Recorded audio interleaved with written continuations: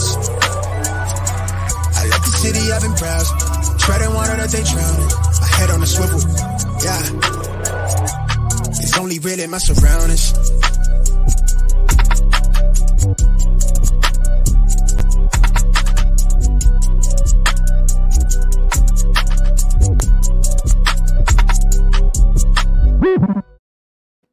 Hello and welcome to episode 73 of the Smash Accept podcast. I'm your host, Michael Royer. You can find me on Twitter at Dynasty_DadFF. And Mung, I mean, this was our first Sunday without football. I got to ask, how did you spend it? Just hung out with the fiance. She's stuck with me and bared with me through all football season, so I appreciate that. And sometimes just got to chill a little bit, watch some movies, hang around.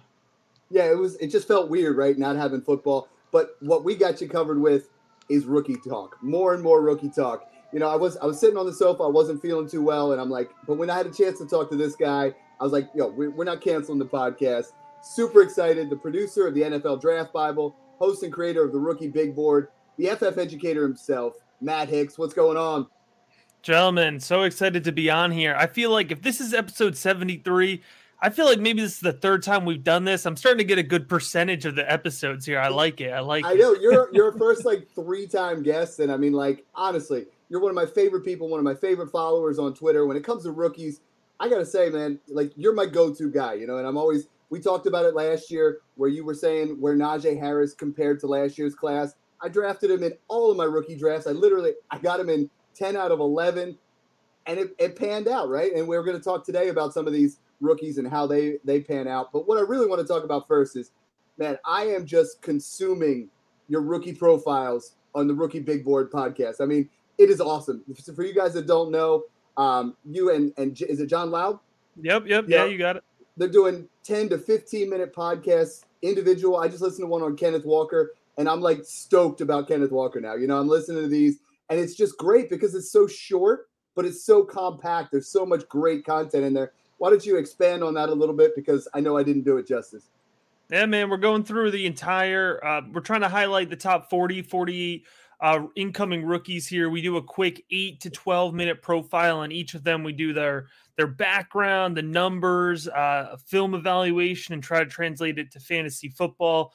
It's at Rookie Big Board on YouTube, Rookie Big Board on the any of your favorite podcast channels, man. It's part of a greater kind of effort with the Rookie Big Board podcast to kind of do year-round rookie coverage here, look at it through a certain lens and make it quick and impactful. Even the longest episodes are 20 minutes long. So a lot of really good content with the YouTube page. And also if you're, really about it, you want to chop it up, get into the full rankings and everything that we're going to talk about, I'm sure, in detail today.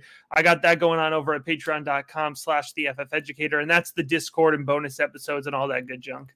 Yeah. And I liked how I listened to the last podcast or the one where you went over your Rookie Big Board, and where guys are falling at for 1 quarterback leagues. And what I really like about that is it's quick moving. And you've now, focused in on not just your rankings, not just John's rankings, but you're mixing in some of the ADP that's currently going in there, which I really love because you were like, I wasn't quite high enough on Garrett Wilson compared to what you guys are saying. So you moved him up a little bit, and it's a constant process here. A lot of guys are saying, well, this is who I had in January, so that's who I'm going. It's a process, right? We got to continually look at this and see where things go. And, we passed the Senior Bowl. Pretty soon we're going to be at the Combine. Next thing you know, we're going to see draft capital, and it's just going to change the entire way throughout the process.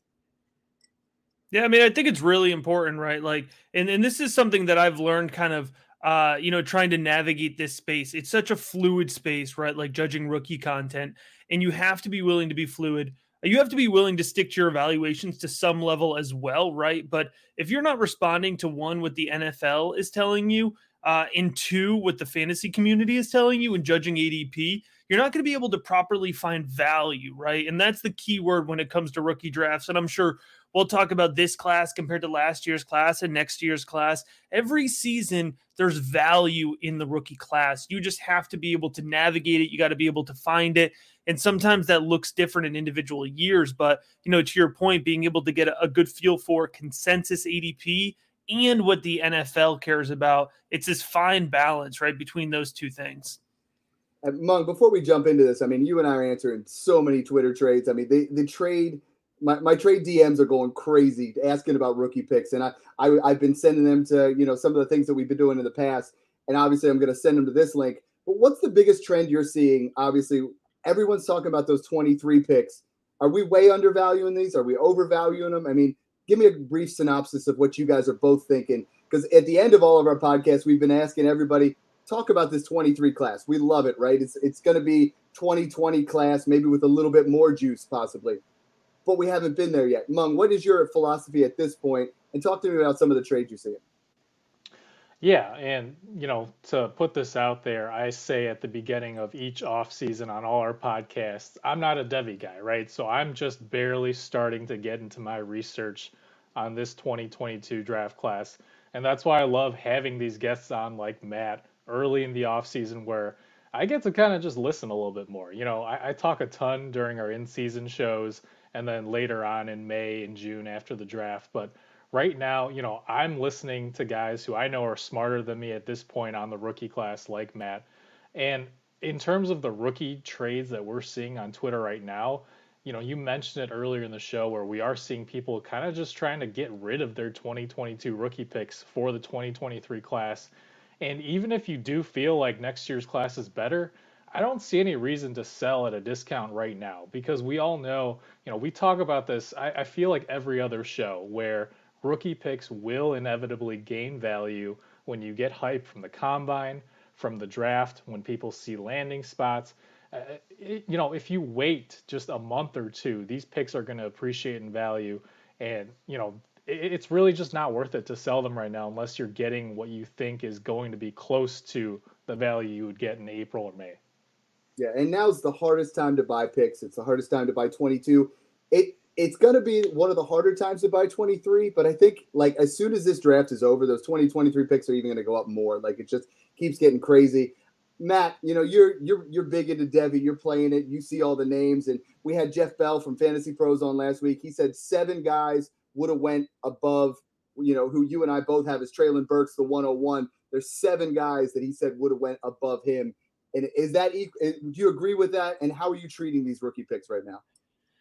Yeah, that's a really good question. I think I have a lot of feelings towards the way people are valuing 2022 to 2023. And I think, first and foremost, I want to reiterate what Mung said, which was a really strong point here, which is now is not the time to sell your picks, right? No matter what.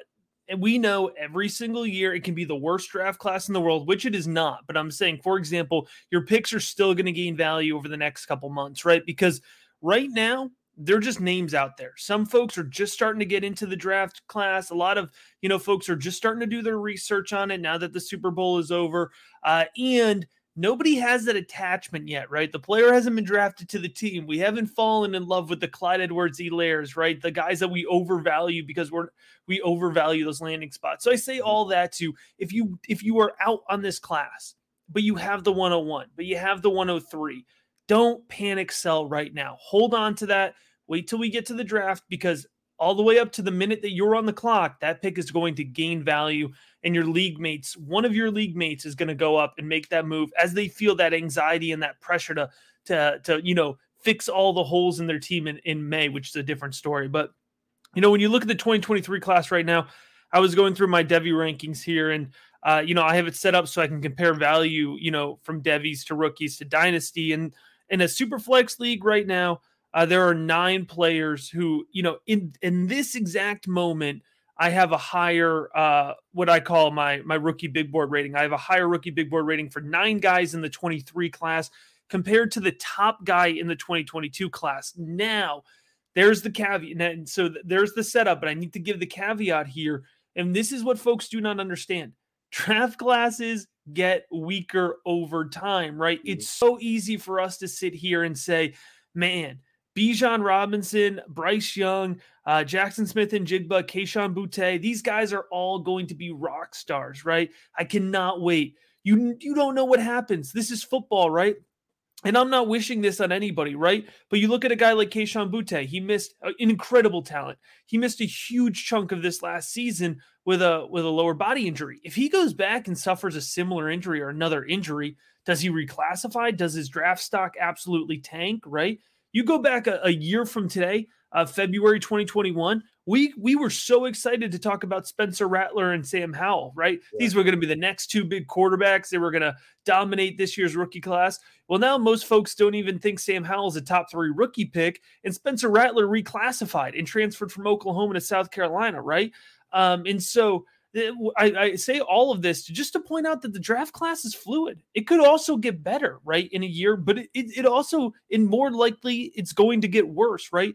Players all the time. We thought Chris Olave was going to declare for the 2021 draft, and he didn't. He came back, and it was a totally unpredictable thing. He could have been a first-round NFL draft pick. So I say all of this to say it's fluid. It's okay if you're in on the 2023 class, right? Go and stock up those picks if you're in a rebuild. But don't pass on the 2022 class to do that. It doesn't have to be mutually exclusive.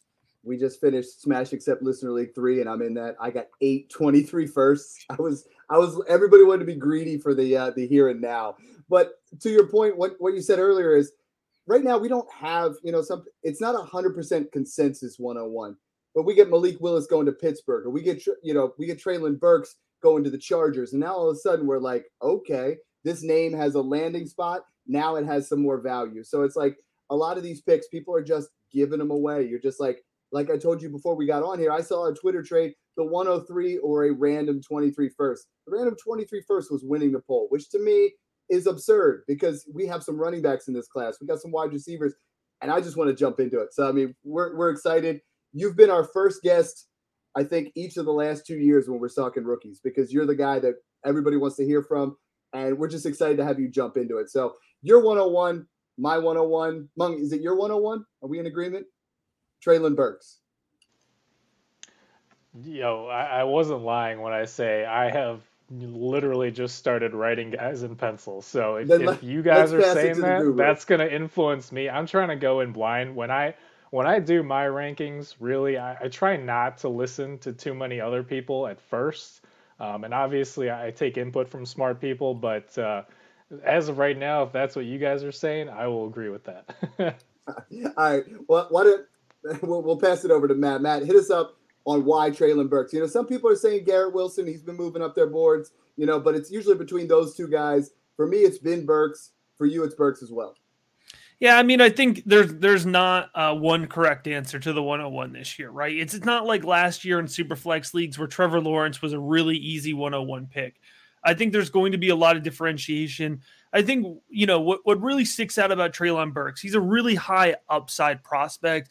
And when it comes to fantasy football, when you're drafting in one tier, right?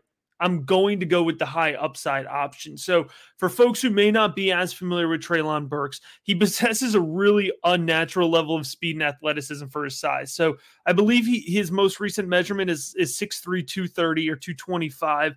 And he's a wide receiver. He's super big bodied. He's cut up really well. He bursts off the line of scrimmage. He's really explosive. He accelerates well running downfield.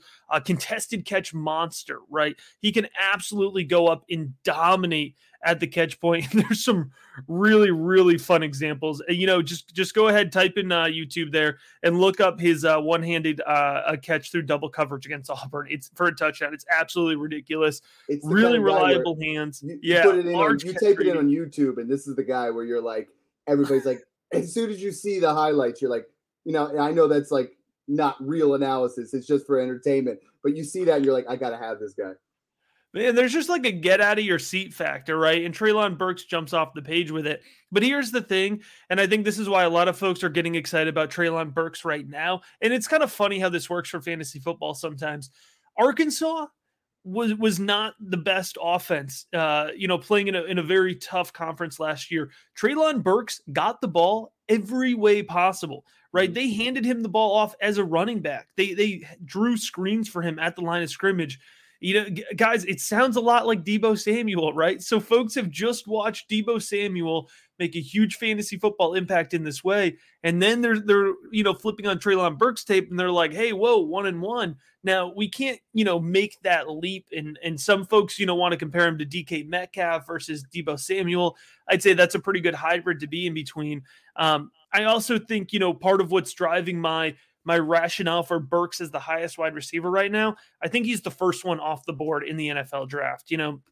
I'd be surprised if we're far into the double digits of the first round, picks 10, 11, 12, and Treylon Burks isn't off the board yet. So I think that's really going to help push him up when he captures that draft capital as well. Yeah, it's crazy. Some of the things, I mean, you're looking at a guy at 6'3", in that kind of, if he runs in the 4.4s, he's in some really, really elite crowd, as far as which that. He should. He definitely should. Number one in college football and Yak. I mean, the dude wears size 5XL gloves. Those are some mitts, man. Like, those are like pickles for fingers, but he's just soft hands, goes up, gets those contested catches. Like, I've been jumping into him, and I absolutely love it. I wish I had more shares in that upper area, which I won't, because that's not how I play. Matt, you've played Dynasty with me. My picks don't stay on there very long. I'm gunning for the wins. But the next guy, and also, this is who I have as my RB1 in the class. I've been big on him. Everybody, there's some debate between Hall and Spiller. Ultimately, talk about you have them at 2 and 3. Differentiate the two guys here for it. I mean, I think landing spot's going to be huge for both of them. And you have Kenneth Walker at 5. So talk to me a little bit about all three of these. These guys are in a tier of themselves in this rookie running back class, in my opinion. I mean, you have anybody else in that top tier?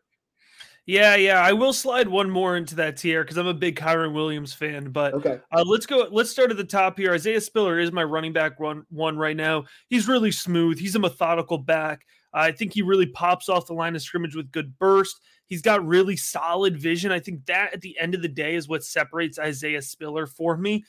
Vision is a really, really key factor in my formula, right? Because if you can't see the field, you're not going to last in the NFL. That's not a trait that you develop in the NFL. You need to develop that and show that beforehand.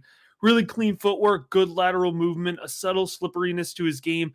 I think the reason folks aren't getting super, super excited about Isaiah Spiller is because he's not going to run the best 40 time, right? None of these running backs this year are going to run the best 40 time. That doesn't make them bad running backs. That doesn't limit their ability to succeed in the NFL, but it does limit their ability to put up highlight plays, right? And NFL team or our fantasy football players love those highlights probably more than they should. When it comes to Breece Hall, he's a little bit different of a runner. He's a more patient runner. He's an effective one-cut guy. He can explode through space in that same way. I think he shows a little bit more pure athleticism compared to Isaiah Spiller. Spiller's a little bit more fluid, a little bit more of a methodical back, where Hall will drop a mean cut. He'll work through his cuts really sharply, right? He has a good vision at times, but it can be a little bit of inconsistent there. He's not a burner. You could see him get caught from behind a little bit, but pretty decent speed. I think another thing that really separates Isaiah Spiller from me compared to Breece Hall is Isaiah Spiller really showed pass catching ability at Texas A&M this year. And it's not that Breece Hall can't be a pass catcher. He wasn't heavily targeted, and I don't knock my running backs on that, but I also can't give him credit for that in my film evaluation, right? So I think that's another way that Isaiah Spiller kind of jumps over Breece Hall. In another way that Isaiah Spiller has a little bit of a leg up on Kenneth Walker, who is my running back 3. So I'm reading them off in order here in my rankings. But, Walker is this high motor guy. He's explosive. He's strong. He wins in a variety of ways. He cuts upfield very well.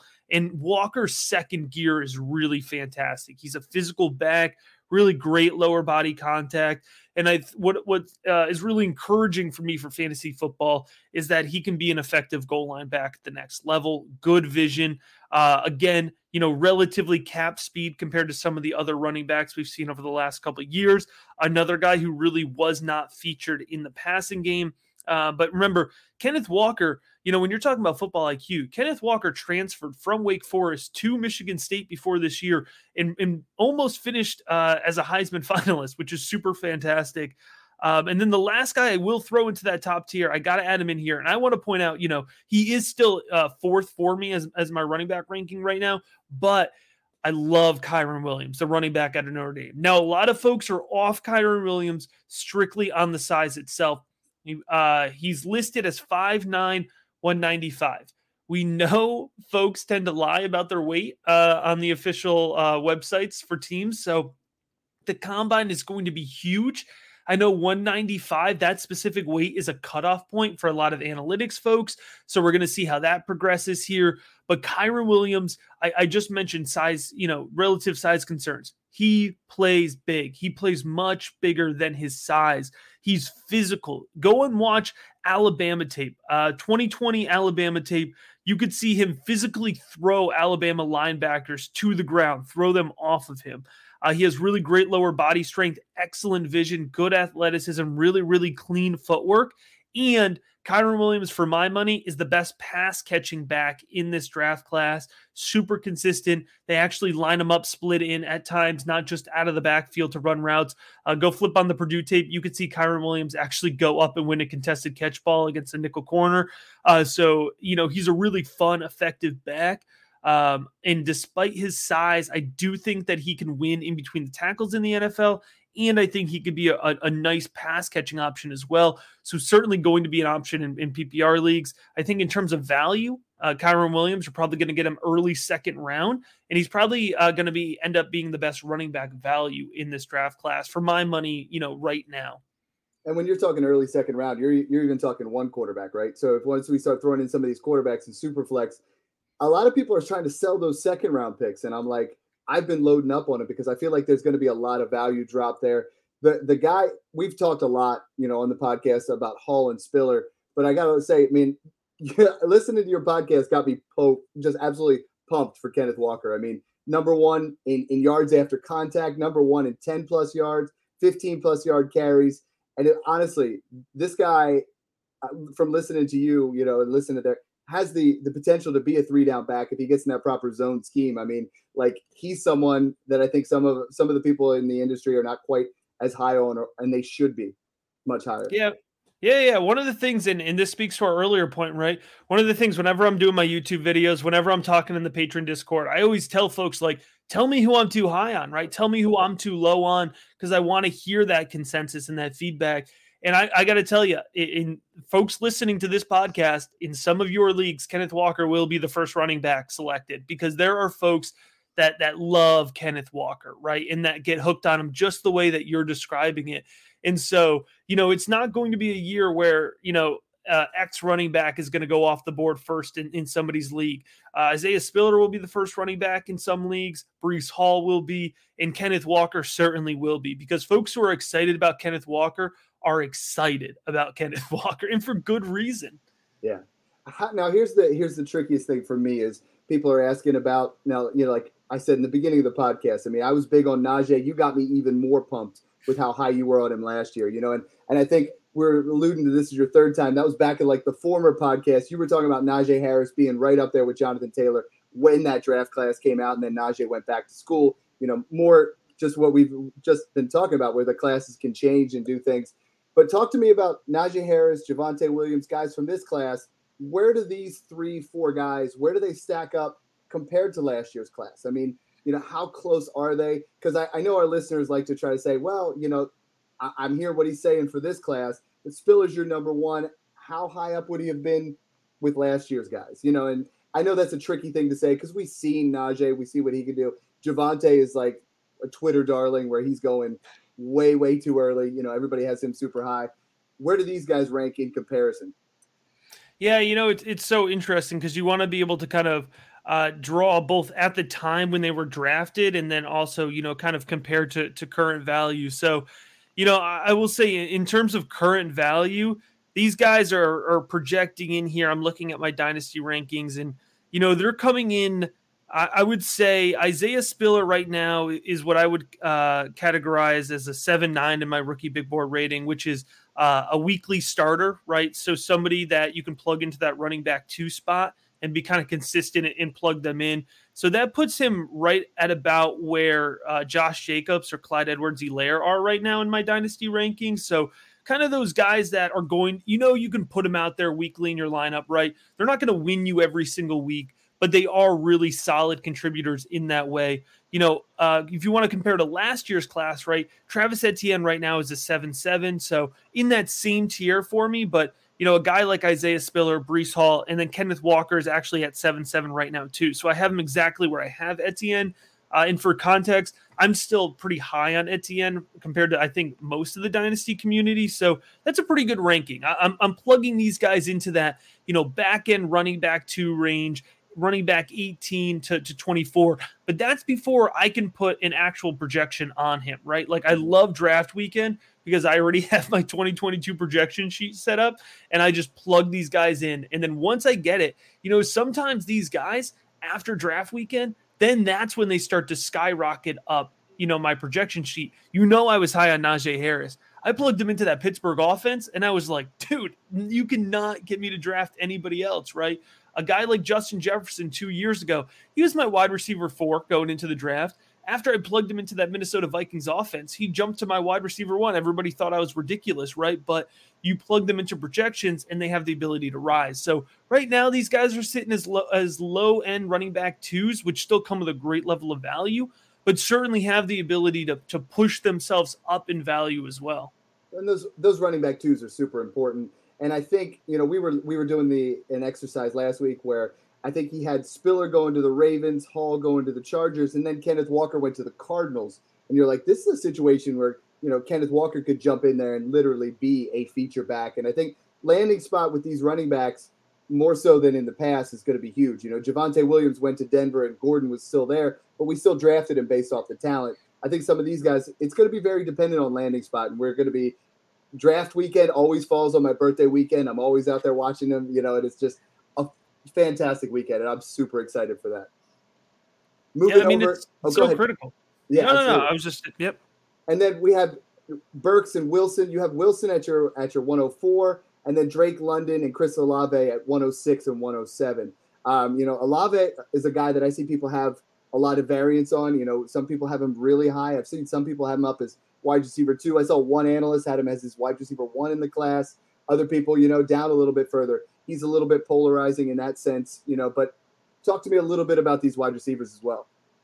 Yeah, man, I'll start with Olave. So Olave's I'm setting you up for like clusters, right? Like just here, talk until you can't talk anymore because we're just soaking it in, brother. Careful, that's dangerous. That's dangerous, man. When I'm talking about rookies, you got to cut me off. But I'll start with Olave here because Olave is my wide receiver 2. I'm high on Chris Olave. When you look at him, he's a really well-rounded wideout. He's got fantastic hands, really, really consistent handwork. He's got great catch radius for his size. One of the things that I love when looking at running backs, if they can win off of press coverage, specifically with that first step off their release consistently in college, and he was playing against Big Ten defensive backs, so a higher level of competition than most folks. And again, you don't also get a lot of wide receivers that get to play on press coverage in college. Chris Olave definitely got lined up against that. But when they can win with that first step, that release, that's something that translates for me, I found very well to the NFL. And Olave has a really excellent release off the line of scrimmage.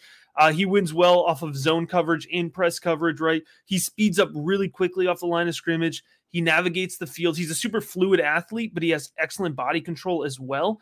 And so for me, we kind of talked about Chris Olave. I thought he was a first-round draft pick if he came out in 2021. Mm-hmm. And I think we have, Olave falls into a weird place. His value, I think, was actually higher last year, despite the fact that he came back to Ohio State and in an extremely talented offense with Jackson Smith-Njigba and Garrett Wilson.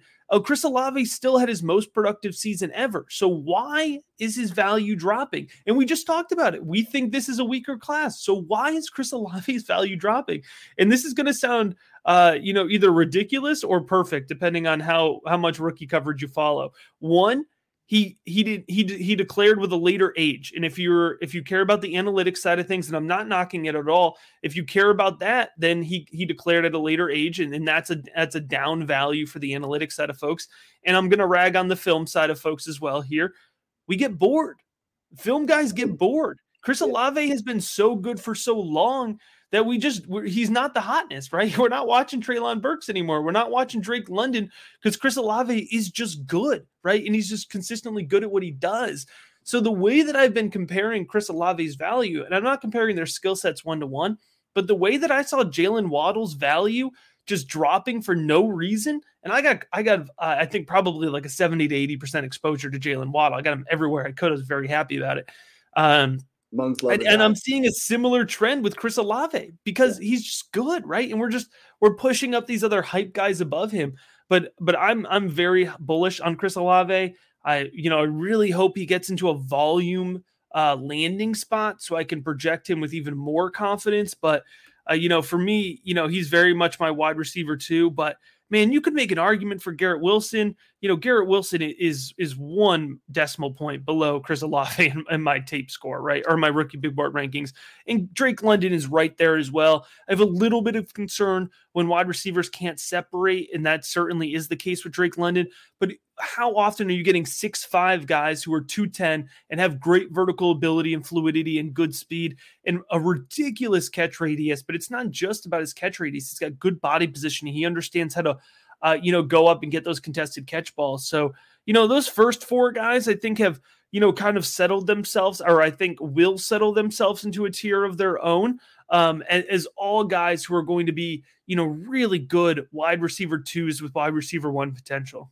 Right. There's no Jamar Chase in this class, but there is obviously you brought up Jalen Waddle, Elijah Moore. There's some guys that are going to be, they have some potential to be back end wide receiver 1, be wide receiver 2s in this league. And that clearly has value too, and I think that's the thing is that they're like, there's no Jamar Chase. There's no Najee Harris. That doesn't mean there's not value in this class. And I'm glad that you have those 4 guys in the tier, because then I kind of look at the next 2 guys and I kind of clump them together, right? There's those guys that once they pass the medical checks, once they get through and find out the ACL, we look at George Pickens, which the Maddie Daddy put on here, loves your show. I don't know if he's in a Smash Accept Listener League 3. Awesome guy. He's saying he wanted to hear a little bit about, George Pickens. The other guy you got to put in that same area is Jameson Williams.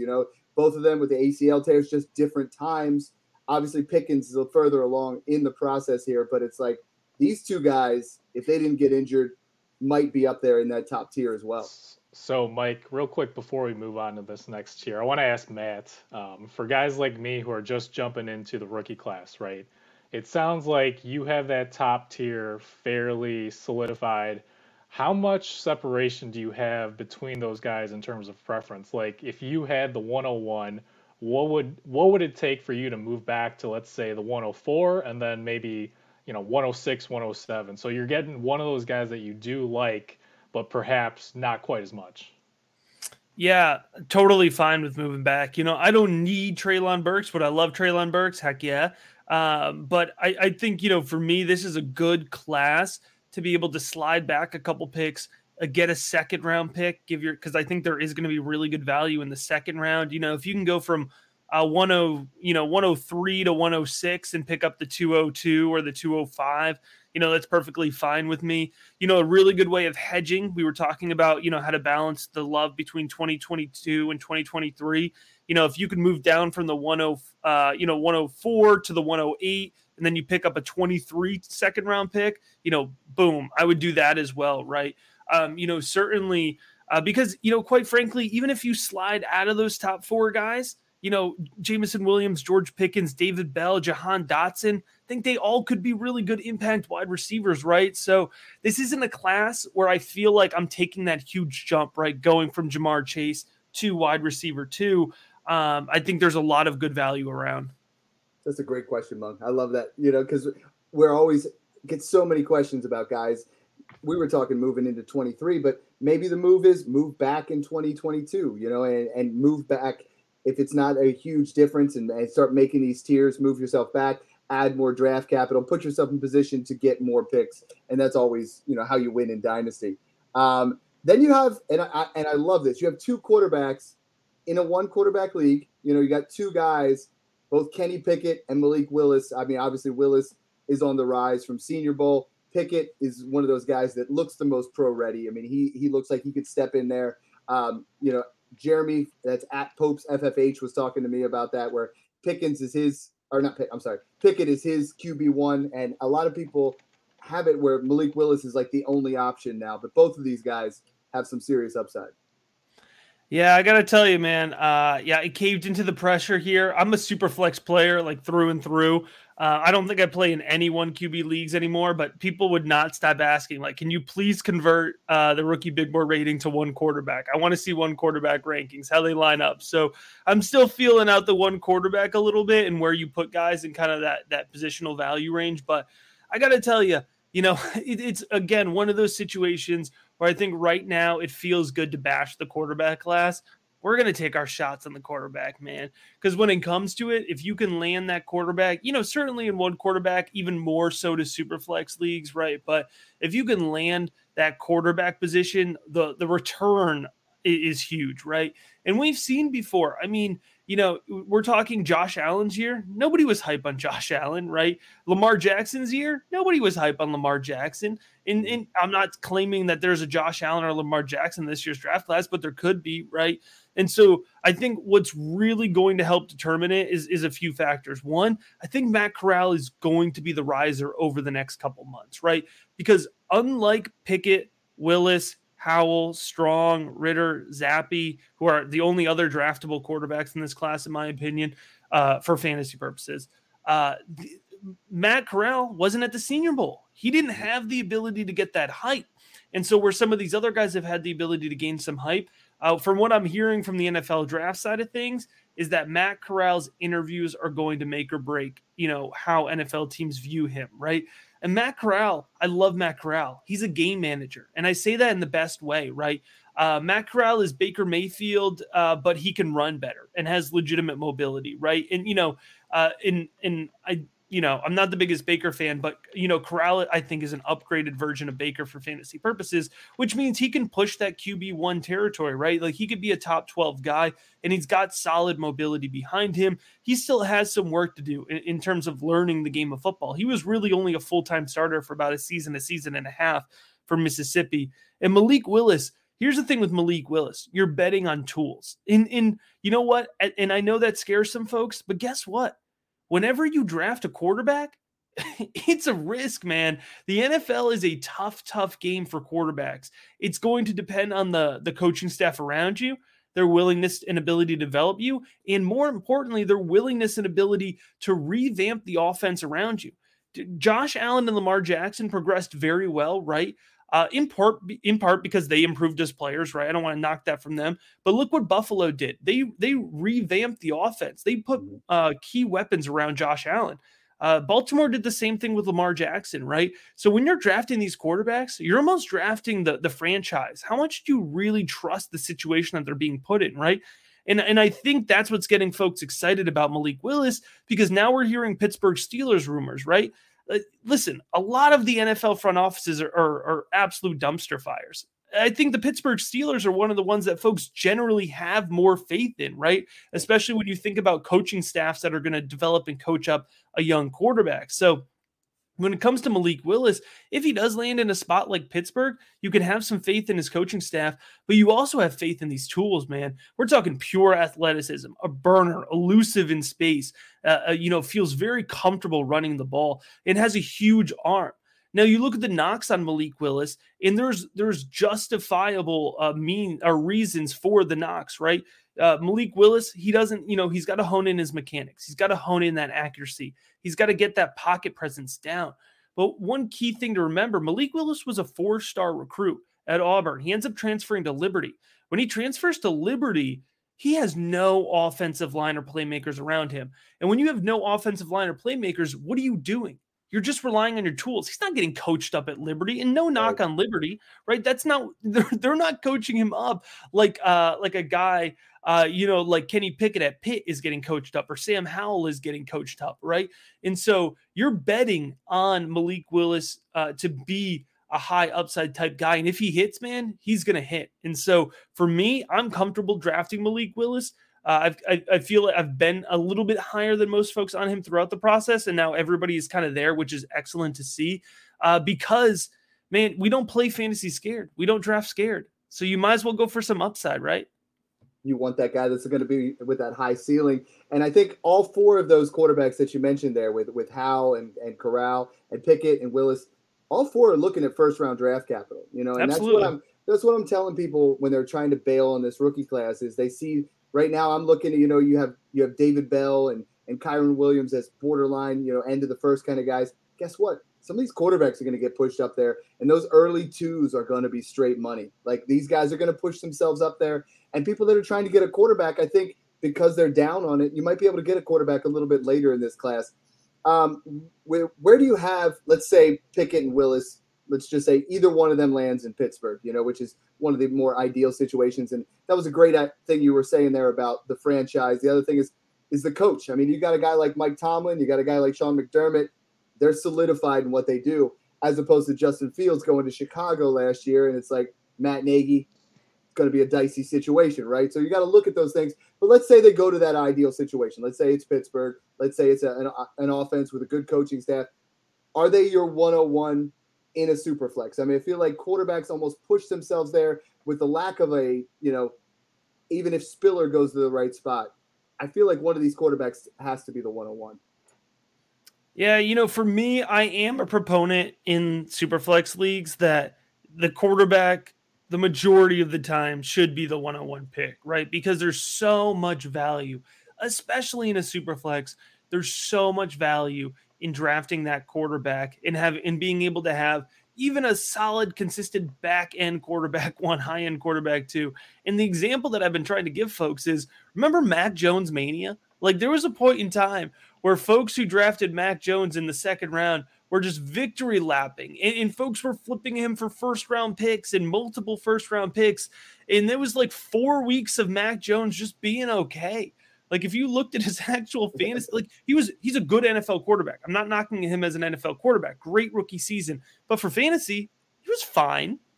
He was like a middling quarterback too.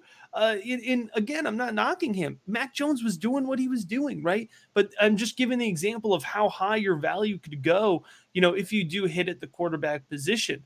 And so for a guy like Kenny Pickett, Matt Corral, Malik Willis, Sam Howell, who are going to have first-round draft capital, I think any of those guys could end up pushing themselves in a position where they're the 101. And I think too, when they get drafted is a key part of things, right? I think a lot of folks right now, for me, I have Kenny Pickett, Matt Corral, Malik Willis, Sam Howell, all in that day one mid range, like picks 10 to 20 is where I think they're kind of going to fall out, because that's what the NFL is telling me. If one of these quarterbacks goes top 5, I think Carolina's picking at 6, if I remember correctly. I don't think the Giants will pick quarterback, but if they do with one of their picks, all of a sudden folks are going to feel a little bit different when you get a quarterback going top 5 or 6, right? And so I think that plays into a little bit of the confidence factor behind it too. So I think we will get to a point where folks are taking a quarterback in this class. I certainly understand why. I did a really good spot on the Superflex show last week. If anybody, listens to that, I'd send you over there as well. Talk about we really got into the psychology of why folks don't want to draft quarterback with the 101 this year. And I think it's because over the last couple of years, we've seen Justin Jefferson, right? We've seen Jamar Chase. There was always this narrative that we had to wait on wide receiver. But now, folks are looking at man, we just had one of the best quarterback classes of all time. Trevor Lawrence, Justin Fields, highly, highly ranked prospects, 2 of the highest ever rated high school prospects. And we have to wait a year for them to be good at least, right? And, certainly front offices play into that. But I think folks are starting to get more and more confident drafting wide receiver earlier, and maybe a little bit less confident in wanting to be patient, wanting to wait on quarterback. But you had to wait, and not to keep going back to these 2 guys, but you had to wait on Josh Allen. You had to wait on Lamar Jackson, right?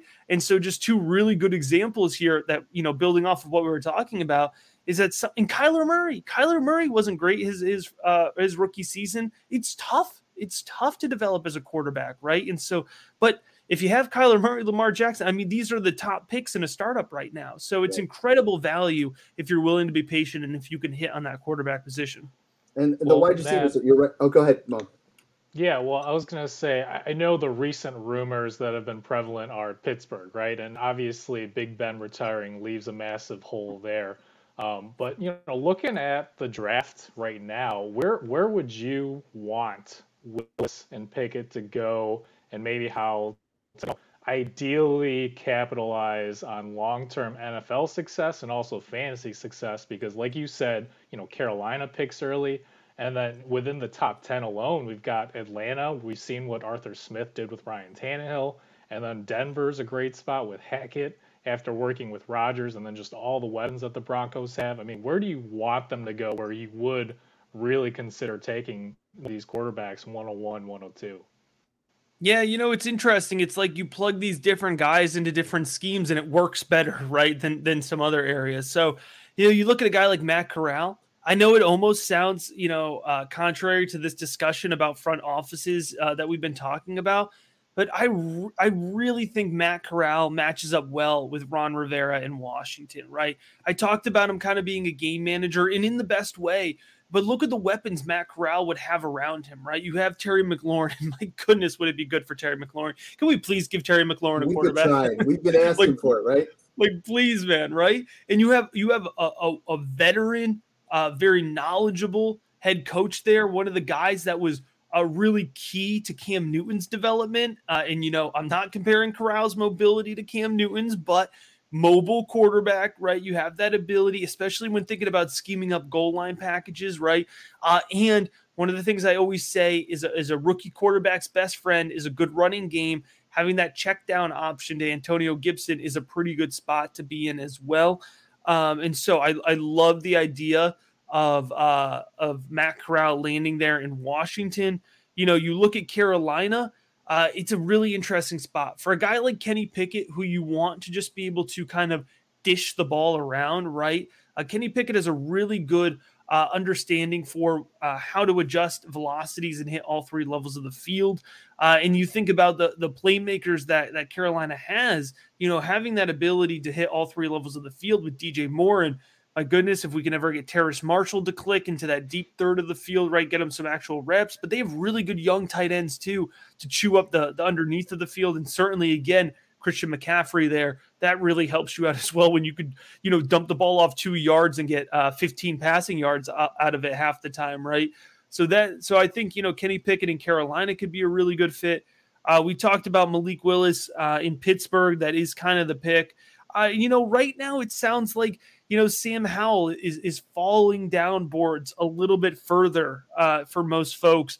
But, man, it might work out. If he falls down to Tampa Bay at 27, we might just luck into Sam Howell being in a really good spot there with the veteran coach and Bruce Arians, that kind of air raid offense. And Sam Howell can certainly open up the field. He's got a huge arm. He can chuck it deep there.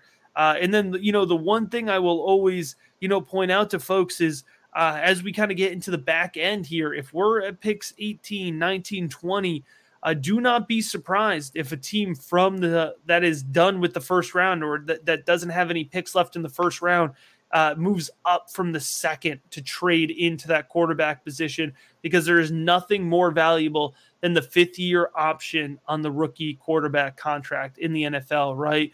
And so if one of these guys starts to slide, man, you could look at Detroit possibly trading up.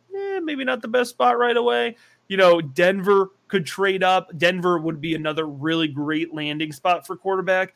They're really weird about the quarterback position. I don't know if they're going to want to take one at 9, but I could certainly see them trading up from 40, especially if, Howell is sliding. So, you can, when you're projecting out landing spots, I would say, you can definitely start looking into the early second round too. And that's why, I think at least 4 of these guys are going in the first round. I mean, there's all the trade rumors of Garoppolo and Wentz, and there's guys like Teddy Bridgewater are going to be floating around there. And I mean, you talked about Detroit where Goff's there. Are these guys that can come in aside from Pickett? I think Pickett's a guy that can come in and start day one. Are some of these guys, are they ready to go right off the bat, or are they going to experience a situation where, they're going to be able to sit behind for a couple of games and then jump in there? I mean, where do you see them with that kind of potential? Yeah, I mean, you alluded to it, but Pickett is the most pro-ready, absolutely. And so he's the guy that you can kind of plug and play into that NFL offense. And, wouldn't surprise me, obviously depending on draft capital, and we'll see landing spot and all that good stuff, but it wouldn't surprise me to see him as the first quarterback, seeing the field week 1, week 2, week 3, pretty early on in the season. Matt Corral is a guy who I think, we might think we're going to see week 1, but I mentioned it earlier. He's only really been at a year and a half. And Lane Kiffin's offense at Ole Miss isn't really the most transferable to the NFL game. And so it wouldn't surprise me if we see Matt Corral in one of those, he comes in week 8 after his team's bye because they're 3-5. And, so it might be that kind of situation for Matt Corral. Malik Willis, we talked about that rawness. Wouldn't necessarily shock me if we see a redshirt year or Malik Willis, gets in 3 or 4 games at the end of the season. An NFL team certainly could throw him out there week 1. I wouldn't, but you never know. Sometimes these NFL teams really push him out there. And I think Sam Howell is relatively pro ready. I do think Sam Howell is a guy who could get on the field pretty quickly. I don't think the concerns for Sam Howell are necessarily, there's processing concerns for sure, but I don't think that there's going to be questions about his ability to pick up a playbook, the ability to kind of adjust to that. Sam Howell was a impact starter as a true freshman for North Carolina, right? And so Sam Howell has had 3 full years. I think he's started 40 plus college games at this point. So he is an experienced quarterback. And I think he is somebody who, especially if he lands in a spot with a good offensive line. I should have mentioned that when talking about landing spot with Sam Howell. If you go back to 2020 tape, behind a good offensive line, Sam Howell looks fantastic. Behind a bad offensive line in 2021, that's when you start to see those processing issues, those mental decision-making issues, right? So again, potentially if Sam Howell is behind a better offensive line, i.e. Denver, then he might see the field quicker than if he's behind a poor offensive line, if he ends up with the Giants or something along those lines, right? I think an NFL coach is going to have to feel out, really what the support system around that quarterback is going to be. I love it. I know I always try to keep it to about an hour because I'm respectful of your time, and we could talk for days just picking your brain. But the position that our listeners ask about the most is some of these guys that are going to be able to fall into the second round of their rookie picks at the running back position. There's Tyler, is it Al-Jair? Am I saying it correctly? You tell me. Jerome Ford, you got some guys from the Senior Bowl, Dameon Pierce, Rachaad White. Talk to me about some of these guys. And even Brian Robinson. I think Brian Robinson is a guy getting the right situation. He's a guy that I've loved through the process, even though, he might not be up on everybody else's board. Talk to me a little bit about these guys. Who's your favorite? Who's that guy that, like, if you had to put a stamp on it, this guy's going to be some nice value, and just hit on some of those guys. Yeah, man, I'm a huge Jerome Ford fan. So it was really great to see Jerome Ford show up and show out at the Senior Bowl. I've been on Jerome Ford. He's stashed on all my Devy rosters. If you're not familiar with Ford, he was a 4-star running back recruit, ends up committing to Alabama and is in that Alabama running back room, but just is not getting the run time. Now, remember, at the time Jerome Ford's in there, this is Damian Harris, this is Najee Harris, this is Brian Robinson. He's stuck behind all of these guys and decides instead to transfer to Cincinnati. And you could see back on 2020 tape, he was stuck behind Jared Dokes of all people, right? But whenever he was on the field, he was super explosive. He had breakaway athleticism. He had good vision. And so all of these things, man, I was like, once he sees the field as a full-time starter, he's going to explode. That's exactly what he did for Cincinnati, man. Powers through opposing defenders, great strength, great contact balance, often creates yards after contact. I know there's a lot of folks that care about that for the running back position. I think he's going to be an effective goal line back in the NFL. But there were some questions for me. Sometimes it's difficult to pull players out of scheme, right? Which is why the Senior Bowl is so good. So there's questions for me, from his tape. Is he explosive? What does that vision look like? It looked inconsistent at times. He goes down to Mobile. They put him in a position where he can really be explosive off the line of scrimmage. He can hit that second level. He can show his vision ability. And for most folks, from what I'm hearing, Jerome Ford was, one of the 2 running backs that rose their stock in terms of NFL draft stock the most at the Senior Bowl in Mobile. So once I could project him up to be a top 100 or a day 3, or a day 2, so rounds 2 and 3 draft pick, that's when I was all in on Jerome Ford, projected him with confidence as my running back 5. So he's the top of that second tier for me. And so I'm a big Jerome Ford fan. There's other guys I think are going to be good values. I like Rachaad White. I think he's fine, but I think he's actually being overvalued a little bit right now. I think Hassan Haskins out of Michigan is really being undervalued. He's a powerful back for me. He's explosive. He's got good vision. He's a tenacious runner. I think the worst case scenario is that he's a goal line vulture and we all hate him for fantasy football, but I think he'll be better than that. And then, quickly, I got to cut myself off because there's a ton of guys that I love right here. But, I'll just back up your point with Brian Robinson. He has size, he has athleticism, and he has the Alabama name. He's going to be a top 100 draft pick, and he's going to rise up the board for folks when he does that. People are really high on draft, he's going third round when you're doing Superflex, and even like mid to late third round, and that's not going to happen. He's going to shoot up. He's going to shoot up boards. And another guy who's going to shoot up boards is Dameon Pierce out of Florida. Did not love his tape. I had a lot of questions.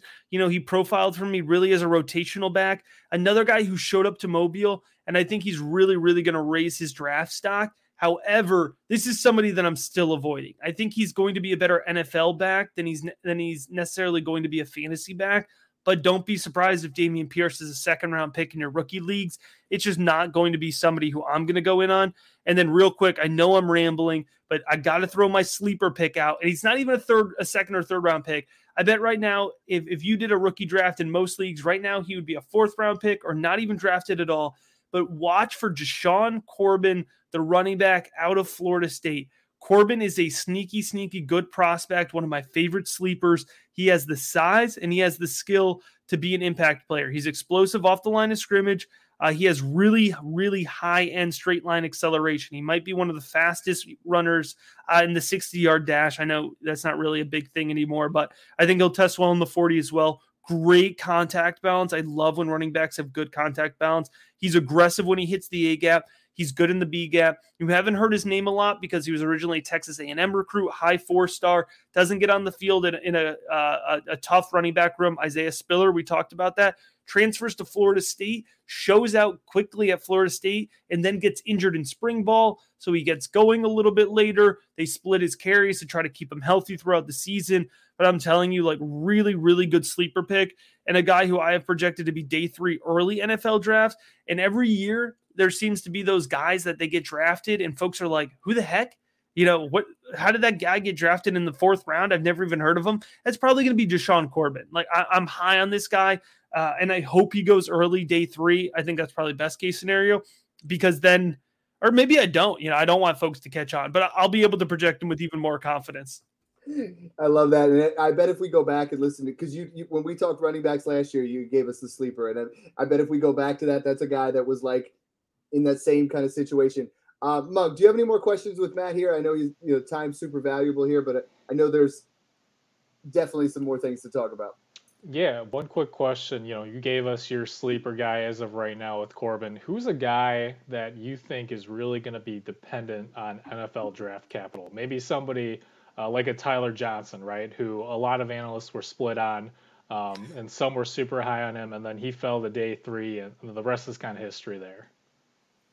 Yeah, I think, when you talk about that, the guys who at this point I have, question marks around their NFL draft capital, they're usually circled around injury, right? And so I know we talked about them a little bit earlier, but Jameson Williams, George Pickens, to a degree, John Mechie, these are guys who I'm really going to be looking to see their draft capital because in order to, if George Pickens ends up being a first-round draft pick, that means he's cleared medicals, right? For folks who may not be as familiar with the process, if you go to Indianapolis and you don't check out with the team's doctor, you don't move down that team's draft board. You are off that team's draft board, right? So say for instance, I don't know, pick any team like the Giants are looking at George Pickens and he doesn't check out. They don't move him from a 1st round to a 5th round pick. They take him off the board, right? And so if you see a free fall for a guy like that, that's because he's not on boards, right? Remember like DK Metcalf a couple of years back. And so that could really hurt the draft capital. And then the other side of draft capital I look at are like these guys that I love as sleepers. And if the NFL confirms my love for them, I'm like, here we go. Like, let's ride, right? So a really good example of this is Christian Watson, the wide receiver out of North Dakota State. 6'4", 6'3", 210, super athletic, super twitchy, really great boundary wide receiver, really excellent hands, great contested catch guy, played at North Dakota State. Small school, right? But he goes to the Senior Bowl, and he's the easily the best wide receiver at the Senior Bowl, right? And we have some good, pro level, cornerbacks, not the best cornerback class, but he was playing against good competition all week in Mobile, right? And so for me, I'm like, this guy's a top 100 pick. He's showing the skill set. If he wasn't wearing a North Dakota State helmet, everybody would probably agree, right? So, if Christian Watson goes and he's drafted with the, 90th pick, then I'm like, all right, here we go. Day 2 draft capital. That's huge for me. I can project him with a little bit more confidence. And then the last thing I want to throw out here, just for draft capital, just so, folks really can kind of grasp exactly, like what draft capital means. I know some folks are in on it. Some folks are not in on it. I break down draft capital, I think, in a little bit of a unique way. I have, I don't just do day one, day two, for most folks, or for NFL teams, I should say, they don't have 32 guys they value as first round picks. In most years, that number is 18 or 19 guys that the NFL generally considers first round picks. And then at that point, picks 20 to 50 to me are the same draft capital. So late first round to early second round, you're pulling the same draft capital. And then after that, picks 50 to 102, so mid round 2 to the end of round 3, that's a separate bracket for me. And then you get into day 3, some subcategories in day 3. But I mentioned that to say there's a wide bracket in day 2. And so if you're in between picks 50 and 102, which a lot of our fantasy relevant guys are, you're falling into the same bucket. Like, I don't care if you're drafted at the end of the second round or the last pick on day 3. You're pretty much valued in a similar spot. It's just about what team is picking and what their needs are. Yeah, that's good. So you're saying if a guy goes like 58 versus 64, it doesn't matter in your rankings as we're going by the process already. And as long as they hit that area, and that's smart. Cause I know a lot of guys in the past, they're like especially Mecole Hardman is a guy that sticks out, right? Like he started going and all of a sudden we're like, well, he must be better than the guy that went 15 slots after. No, he fits that need of that team and that's their belief. And you shouldn't change it based off of that. So Matt, that is fantastic information. That's why we have you on. That's why we love having you on here at Smash Accept. So thanks again for coming on. Why don't you tell everybody again where they can find you and what you're working on? Yeah, absolutely, man. Again, Rookie Big Board on YouTube, Rookie Big Board podcast channel, and, patreon.com/the FF Educator. It's blowing up right now. It's rookie season, man. We're about to hit over the 100 mark on the patrons, which is really great. So you get my full access to my rookie rankings. We talked through a lot of guys, man. We barely scratched the surface. I have 85 final evaluations done right now over there, and, full access to the patrons. And we have the Discord channel as well, which folks love. We're talking rookie value and just anything fantasy football. So, if you want to check that out, it's just $3 a month and it's over at patreon.com/the FF Educator. But I appreciate you guys having me on here, man. I always love circling back. I look forward to this guest spot. And, I got to tell you, I like talking on the podcast more than playing against you in UDPL, man, because your roster's looking a lot better than mine and I don't like it. Yeah, no. Hey, it's been a play. I like talking here too, but I like winning in fantasy. I'm the trade guy. That's why I have you on. You're the rookie guy. I'm the trade guy. There we go. You actually put me over the top because I ended up trading up for Najee Harris, then flipped him for a bunch of Antonio Gibson plus 2 more starters and won the whole league again. So I owe you. If it isn't the consequences of my own actions. Mug, what do you got going on? I know you got crazy things going at Fantrax all the time. Yeah, you guys can find me on Twitter at FFA_Mung. That's MENG. I just came out with fully updated Dynasty rankings, both one quarterback and Superflex, so however you like to play. And while we're talking about Fantrax too, I'll shout out John Laub, who I know he does in season, weekly college fantasy football waiver wire. So another super knowledgeable guy about the rookie classes. So shout out to him. Hey, thanks again for tuning in, guys, and enjoy the process.